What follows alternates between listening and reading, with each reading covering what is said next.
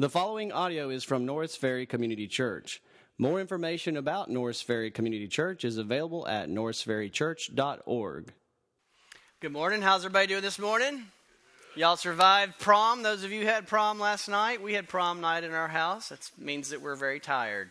I'm not. My wife's tired. She always is gracious enough to be the one to make sure everybody gets home safe and tells me to go to bed because she probably knows I'd fall asleep anyway. But it's so good to see you. I have good news and I have bad news, Blake. You want the good news first or the bad news? Okay, the good news is we only have one chapter to go through today in Genesis. That's awesome. The bad news is I'm going to review all 49 chapters before I get to that one chapter. So we're actually going to cover 50 chapters today, and Jeff Howard just probably looked at his watch and said, "Where was lunch going to be?" But now it's over. But no, I hope you'll find that it's a great time. Why do we do this? Because the whole book, if we were to sit down and read the book, we would go through it a lot quicker. But when you only look at it once a week, from August till today, you can lose sight and you can lose the bigger picture. So we're going to review the whole book and we're going to end in chapter 50, which is where we were before Resurrection Sunday last week. Wasn't last week an awesome Sunday? It was just a great day to worship the Lord. And so my one main idea, the main point of Genesis is this. I pray that we will be strengthened and encouraged and inspired as we are reminded that behind all the events of human history, behind all the events of human history, of every detail of every person's life, there is a God who is working for good. And that is a glorious truth to be celebrated every day. Lord, I pray that you will encourage our hearts this morning. I pray that as we just step back and kind of get a bigger picture, get a biblical worldview, get a more comprehensive view of life, that we become smaller. And you and your plan of what you're doing is in the forefront. And that we are made less of, and we are making much of you this morning.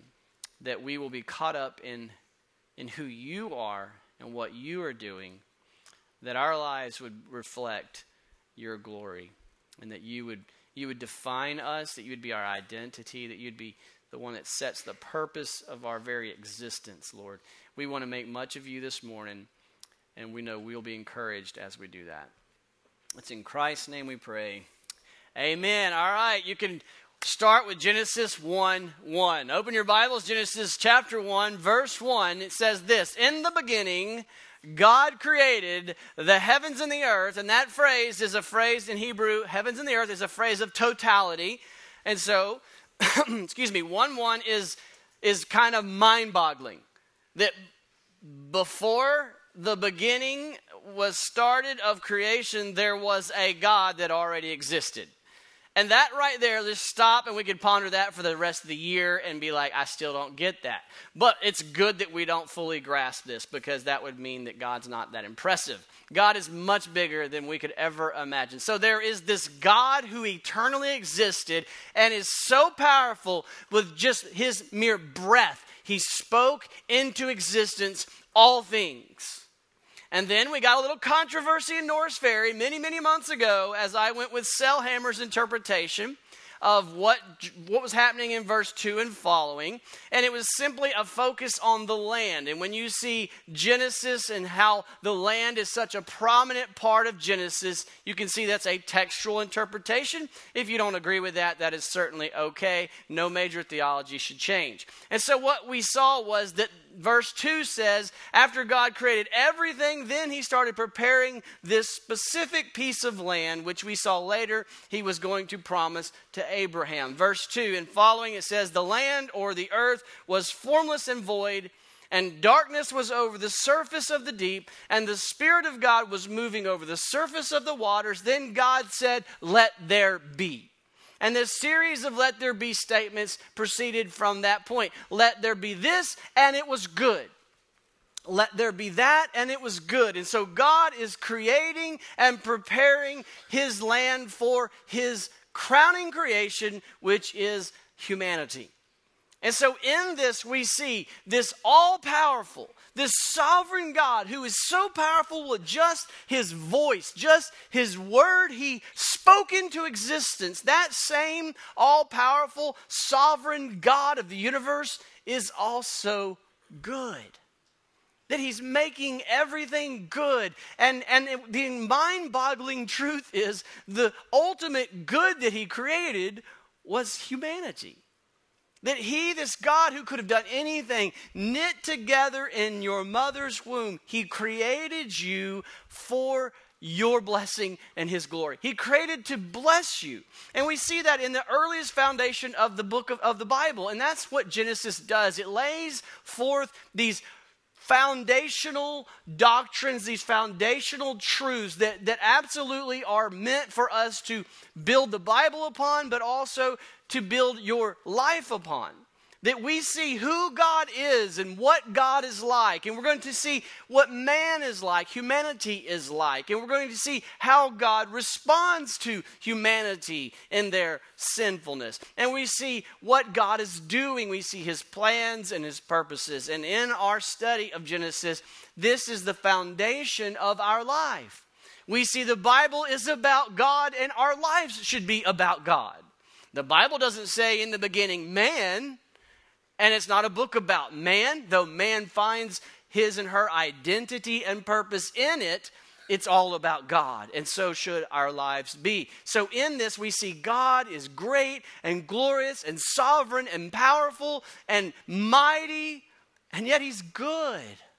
And he cares about humanity. In fact, he's creating a dwelling place for humanity. And so though we see God is not only sovereign and powerful, we see he is creating paradise, and he's creating it all, and he declares it good. He's the one, we see God is the one who sees what is good.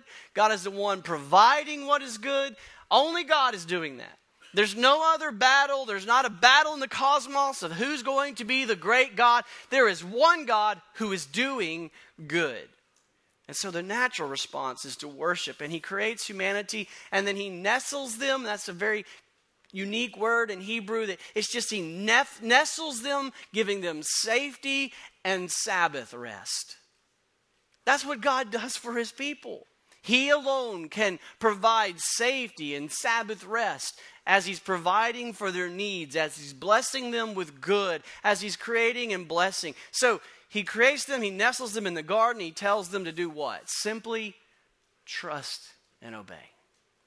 And see, at the root of the Christian life is that very concept of living in a trusting, loving relationship with God. From that flows the fruit of obedience.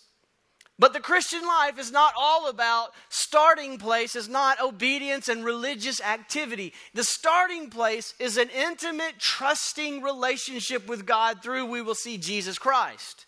And so God, this was God's gracious idea to give humanity. He created them in covenant relationship with himself so they could trust him. Why wouldn't they trust him? He's the one who's creating all things. He's the one who's blessing them with all things that are good. And he says, trust me. And as long as you trust me, I will be your life source. I will be your source of blessing. And so remember, there were two trees in the garden scene. There was the tree of wisdom, I like to call it, as Sailhammer calls it. The tree of knowledge of good and evil.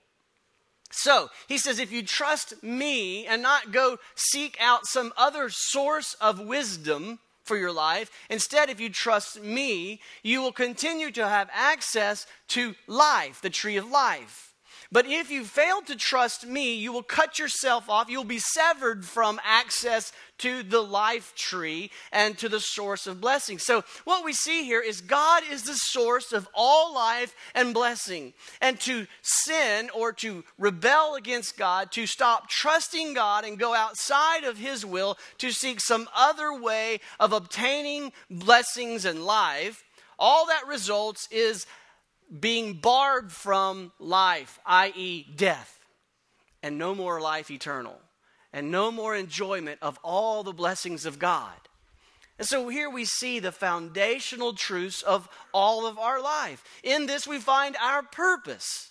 When God nestled them in the garden, he said, here is your purpose, to image forth the glory of God. How is that done? In a loving, trusting, obedient relationship with God. And that's your very purpose. That's the water you swim in. That's the context of all of life. You exist for the glory of God.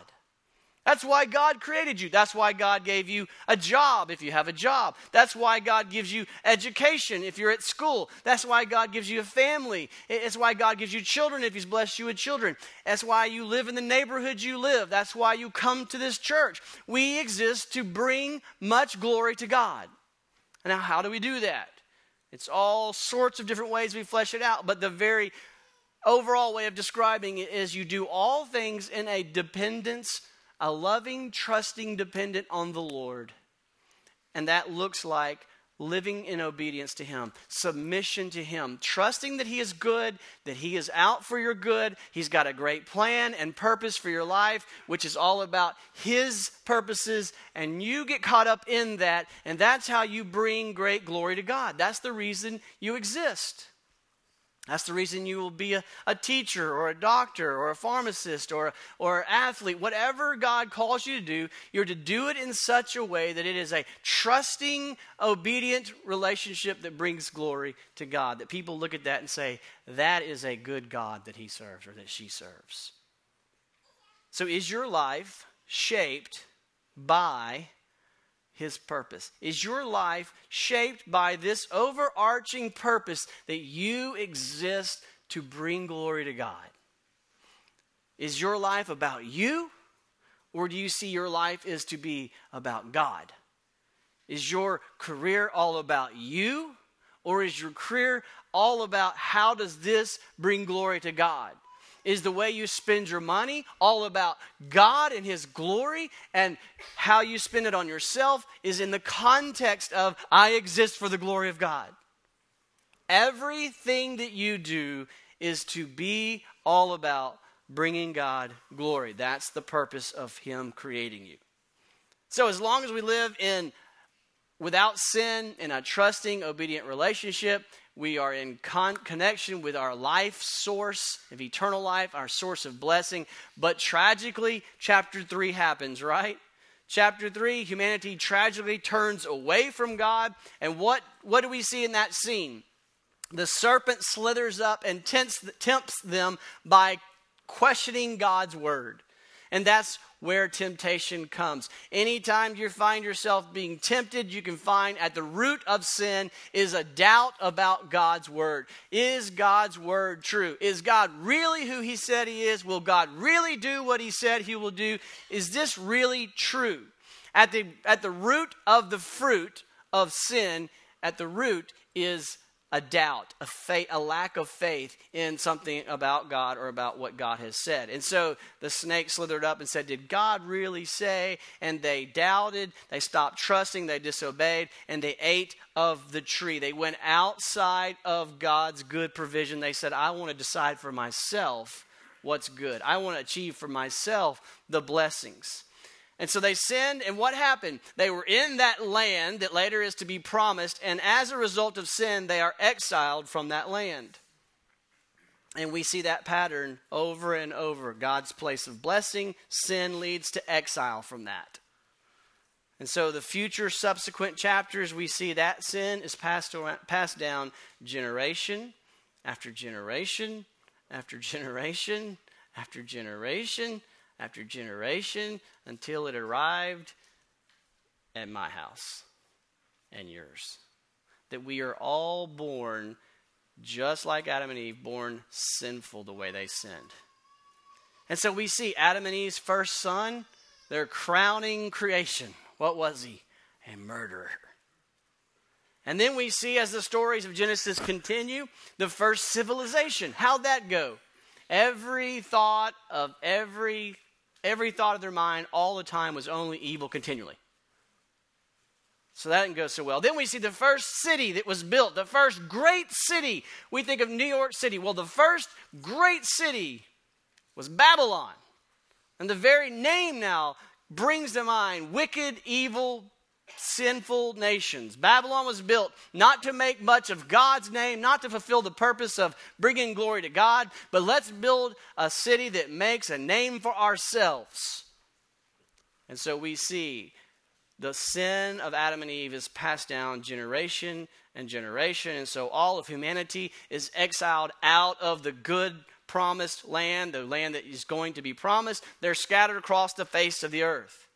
And so God said from the very beginning, I want to bless you, and I want you to be fruitful and multiply and fill the earth. And so instead of filling the earth with people who are bringing glory to God, living in a trusting and obedient, worshipful relationship, we have the earth filled with people who are living for themselves and bringing glory to their own name and are filled with pride and arrogance and hubris. And so at that point, we start to see what is God going to do with these people?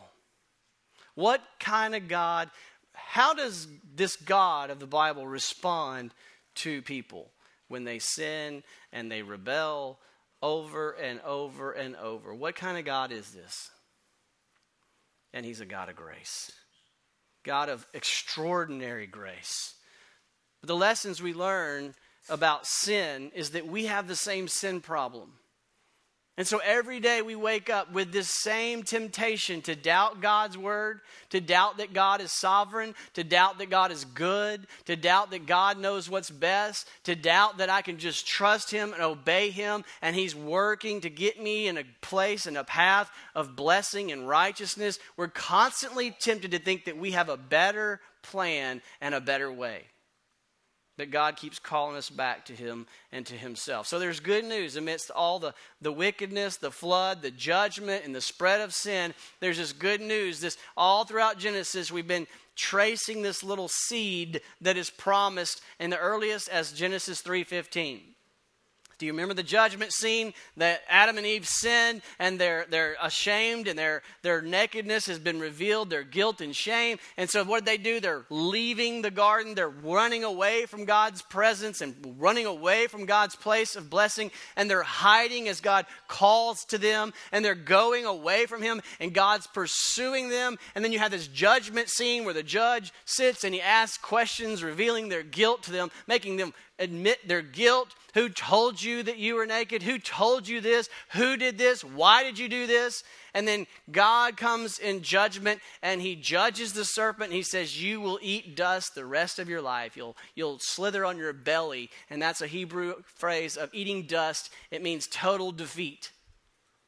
And then he says how the serpent will be totally defeated. He says in Genesis 3:15, he says, the seed of a woman, the child of a woman, a human seed, will crush the head of the serpent, though his own heel will be bruised in the process.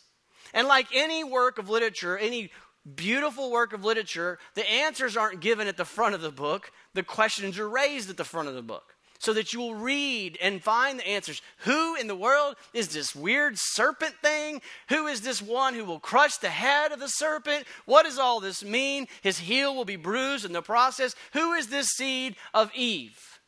And we start to read, and all throughout the narratives, these large national scenes of sweeping scenes of nations, we see there's this seed. You'll read the narratives, and then you get to the genealogies. And what do you do when you get the genealogies? You go, boring, and you switch those. But what you're supposed to do is go, what is going on in the genealogy? The author is tracing carefully the seed from Eve down the line to Noah in chapter 5. And then you get some narratives about these big scenes. And then you get chapter 10, and we see the seed is going to be traced through Shem, not the others, not Ham, but Shem in chapter 10. And then we get some big cosmic scenes, and then we get down to a genealogy, and we see in chapter 11 and 12, the seed is traced down to who? Who's the key one that receives the promise in Genesis? Genesis chapter 12. Abraham, thank you. If we got that wrong, we're turning the iPad off or going home, right? Abraham. So big, huge, massive promise in Genesis 12 where God makes a promise to Abraham. Notice it's a one-sided promise. This is God saying, look, we've made it clear what humanity does. Now let me tell you what I'm going to promise you that I will do to redeem and restore my people and my planet. All of my people and all of my planet has been devastated by the effects of sin, and you just keep proving generation after generation you are sinful and every thought is wicked all the time. But I am gracious, God says, and let me tell you what I'm going to do. And he promises to Abraham, I'm going to make you a great nation of people. You're going to live in this land of promise. I promise you, you're going to have this land one day, your people, and from your family, all the families of the earth will be blessed. And so as readers, we're going, okay, I want to see this happen. And so the promised seed goes, Abraham and Sarah have Isaac, and then Isaac has Jacob, and then Jacob's family Jacob's name is Israel, and so he has 12 children, the 12 tribes of Israel. And which one did we learn not too long ago was the son of Israel that would be chosen? Which of the 12 was chosen to be the seed? Judah. That's right, the Lion King of Judah. The seed that will redeem God's people from sin and restore God's planet from sin and to the paradise that he created. The seed that will bring about God's complete restoration at the day of the Lord. And see, that's the phrase that is used by the minor prophets. The day of the Lord is coming. The day that the Lord brings about his final redemption and restoration. And by the way, that's what we're looking at this summer. We're going to look at several minor prophets throughout the summer and see what they teach about the day of the Lord. This scary, fearfully, but wonderful day of the Lord where God calls us to judgment. And Christ returns and he restores and he redeems, the Messiah being Christ. And so God is faithfully keeping his promises. And so we see the Old Testament closes with this portrait of the Redeemer. He's the son of Abraham. And later after Genesis, we see he'll be the son of David. King David came from the line of Judah. He's the Redeemer and the Restorer. And then Matthew 1:1 begins with an announcement. Jesus. He's the son of David. He's the son of Abraham. He came from God. He's the divine Son of God who came to redeem his people and to restore God's planet. So all throughout the narratives of Genesis, we've seen God working to keep his promises. We see he made a promise to Abraham, and he's still working even now to keep that promise. So today, would you think it'd be weird if you were praying that someone would come to know Christ? If you were praying that you could take the gospel to a friend or a neighbor, would you think it would be weird to say, oh God, you promised Abraham that you would redeem and restore your people and your planet. So God, please be gracious to this person. Please open their eyes. Lord, would you grant that this gospel goes forth with power? Would you open their eyes to see and open their ears to hear and open their heart to believe? Because that's still what God is doing. He still is keeping his promises to Abraham. All the way to the end of the Bible, all the way to the end of our lives, all the way until Christ returns. When Christ returns on the day of the Lord and finally wipes out his enemies and recreates the new heavens and the new earth and establishes people on the planet worshiping him, that is the final fulfillment of the promise to Abraham. So we should still be praying, God, keep your word, keep your promises that you made to Abraham. And so all throughout these narratives, we've been seeing God keeping his promises.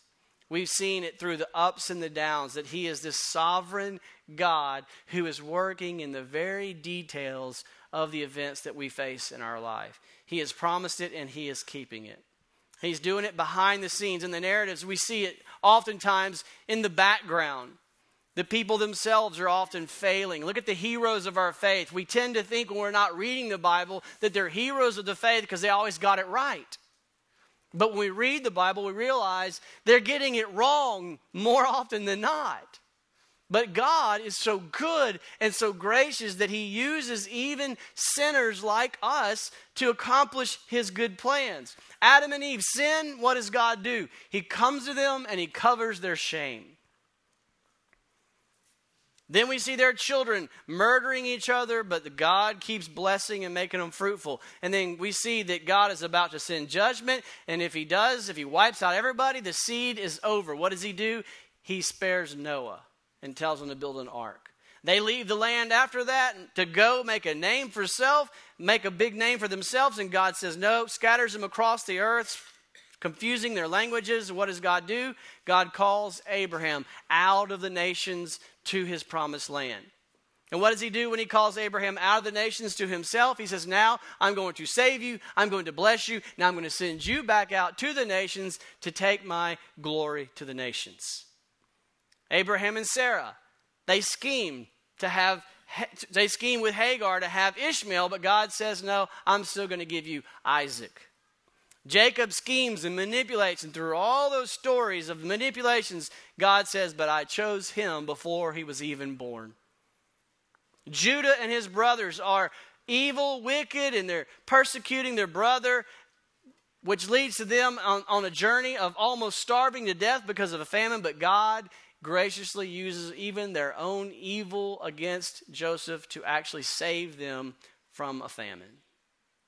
So all throughout these stories, we should learn that in your life, filled with famine, filled with evil that you commit, filled with evil committed against you, all throughout the ups and downs of life, there is a good, all-powerful, sovereign God who is faithfully working his good and glorious plan in your life. Do you know God that way? When you're operating in life and bad things hit you, do you know God is still good? You know, the authorities in our life are meant to be God's gift to us, to show us how good God is. But tragically, because we're all sinful, some of us have a skewed view of God. We think he's mean, and we think he's vengeful, or we think he's hard, or we think he's removed and doesn't care. But that's not true. The God of the Bible is showing you he loves you. He's good. He's faithful. He's involved in every detail of your life. And he wants good for your life. So even when you experience trials, like Psalm 105 says that Joseph had his neck in iron and he was in chains, it says the word of God tested him, proving him, preparing him for that day that he would rule over all the land. That's what God's doing for you. He's preparing for you for that day when you and I, as Christ followers, will rule over all the earth. That's what this world is. That's what this life is. It is a testing and a training and a proving ground for the day that you and I reign with Jesus over a new heavens and a new earth. So when you say, I'm a Christian, I've asked Jesus to forgive me of my sins, do you realize the bigger picture that God is doing? Do you realize that when you trust in the seed of Abraham, you are caught up in that whole plan? And that's the very definition of your life and your purpose. So this is not the end of the story. So we get to chapter 50, verse 14. In those first 14 chapters of Genesis, we see an incredibly cool picture of the end, how the story ends. Before we get to verse 22, we see the first 14 verses. Here's what's happened. Jacob is dead. His name is Israel. Israel's dead, but he finally gets to the promised land because he says, before I die, he makes sure they say, you've got to take my bones to the promised land. And so in this last chapter of Genesis, we return back to the promised land. And so Israel, his bones, are being carried by all the people of Israel into the promised land. And who are at their flanks? All of Egypt, all the nations. And so we have in this funeral scene a picture of Israel with the nations in her flanks returning to the promised land. And this is a picture of the last days. The scriptures pick up on these images. The prophets pick up on these images and speak about the day of the Lord, the final days when all of Israel will come to the promised land, and at her wings will be all the nations, or the nations will come streaming into the promised land. And so it's a picture of us. We are the nations. If you weren't born in the line of Abraham, in the line of Judah, which is where the name Jew comes from, the line of Judah, if you aren't of Judah's family line, you are among the nations that will be streaming in with the Jews that God has called and restored to his final, beautiful restoration of paradise. And so every bit of this is a picture of all of God's plan. And the book closes with one last scene that reinforces the main theme of the book. And we see this in chapter 50, verse 14. Look what it says in 50, verse 14. It says, after he had buried his father, so after Joseph had buried Jacob, or Israel, Joseph returned to Egypt with his brothers and all who had gone up with him to bury his father. And when Joseph's brothers saw that their father was dead, they said, we are in big trouble now. All right, so remember where we are. All the brothers of Joseph had done great evil to Joseph. They had sold him into slavery, beat him near to death. Joseph had gone through terrible trial after trial after trial, but God has used it all to put Joseph in a place of power. God used Joseph to save them from the famine. Joseph's dad comes back up to Egypt to be with his family. Now Joseph's dad is dead, and all the brothers are thinking, we're in trouble because dad's not here to protect us anymore from our brother. And so verse 16 says, so they sent a message to Joseph saying, Dad said, you've got to forgive us. Your father gave this command before he died. Say to Joseph, please forgive the transgressions of your brothers and their sin, because they did evil to you. So this is kind of a roundabout way of them confessing their sin and finally asking for forgiveness. Say to Joseph, please forgive your transgressions of your brothers and their sin, because they did evil to you. And now, please forgive the transgression of the servants of the God of your father. Now, what would you do? You finally have the chance to get revenge. They did you terribly wrong. Your whole life has been in this crazy place of false accusations, of chains, of iron clasp around your neck. Finally, you have been exalted to a place of power, and they are at your feet begging you for forgiveness. So what does this story do at the end of Genesis? This personalizes all these massive themes to say that when you grasp these truths about God, when you grasp that God is sovereign, God is almighty, all-powerful, and yet when he had you at his feet where he could wipe you out, instead, he pursued to cover your shame. He pursued you to restore you. He pursued you to redeem. He actually laid his own life down on the cross to take the punishment that you deserved. When you see that God has a plan to lift you up, to give you meaning and purpose, to bring him glory, and he's blessing you, he's actively blessing you, the one who sinned, crucified him on the cross. When you grasp those cosmic truths, it should transform your relationships. These aren't just doctrines on a book. These are things that transform your heart. This is how you are transformed and made holy. That you can take a person who has committed a grievous sin against you, and you can say what Joseph says. You can respond the way he did in the rest of verse 17. Joseph wept when he spoke to him. His brothers also came and fell down before him and said, behold, we are your servants. But Joseph said to him, listen to these powerful words, do not fear, for am I in the place of God?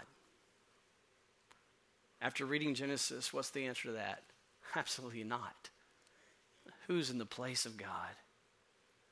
And then he says, as for you, and now you see, he gets it. He gets all that we just said we see in Genesis. He says, as for you, yeah, you meant it for evil against me. Genesis 3. But God meant it for good. Because I know God, I know he's sovereign, and I know he's working all things for good. God meant it for good. God did all this to bring it about that many people should be kept alive. He sees God's greater plan working in all the suffering.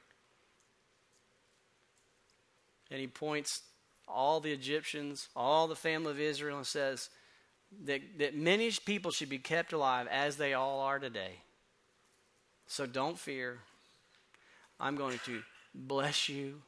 I'm going to bless your children, though you have been my enemy. I will provide for you and your little ones. Thus he comforted them, what Christ does for us through the Holy Spirit. He comforted them and he spoke kindly to them. You see, when you grasp the truths of Genesis, it transforms who you are and how you relate to others. When you see that Christ is the fulfillment of Abraham's promise, that Christ is the one who took upon himself the sins that you and I committed. He took the wrath of God that we deserved. He took it upon himself to forgive us and then to bless us and to give us a hope and a future.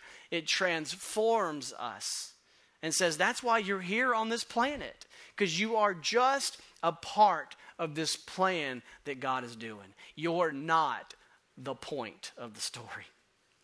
God is. And when we get that, we get all the blessings as he gets all the glory.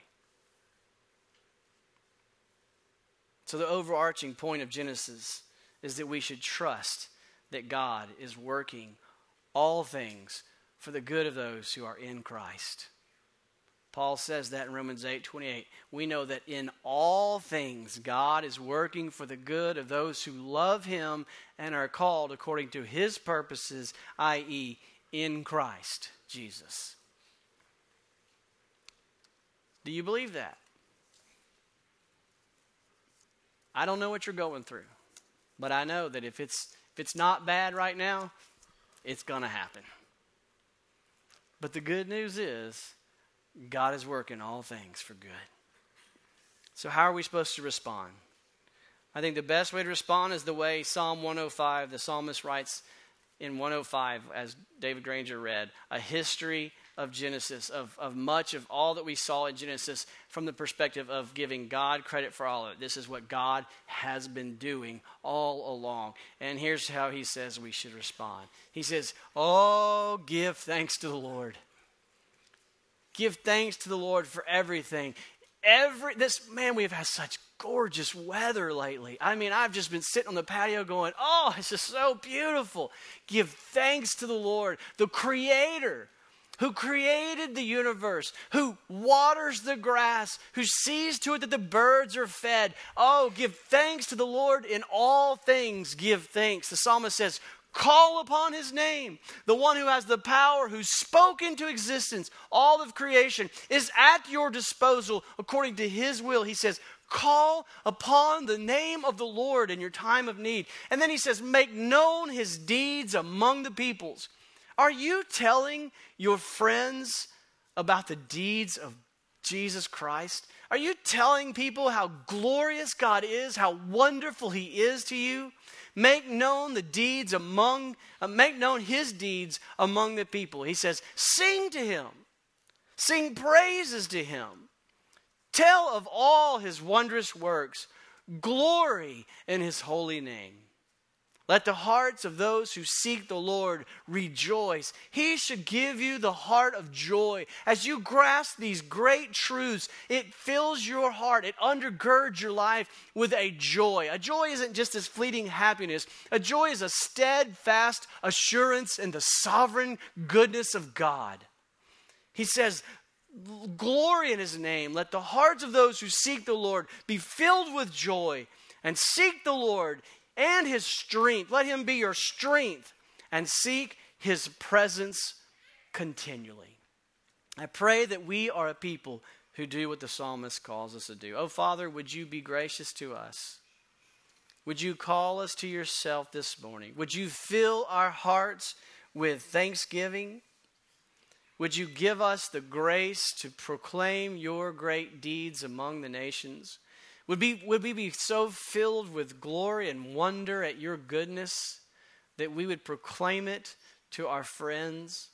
Would we thank you for every good blessing that we experience? A beautiful day, food on the table, children who do good things. Lord, every good thing, even in the difficulties, would we thank you always, believing that you are using everything for good, the way we see in Joseph's life. And Lord, most importantly, we proclaim your glory. In this song, which calls the congregation to respond with the question, is he worthy? Together we sing and we respond, yes, he is. You are worthy, Lord. For you created all things good. You created us. You blessed us with all good things. You gave us life. You restore us and redeem us from our sin in Christ.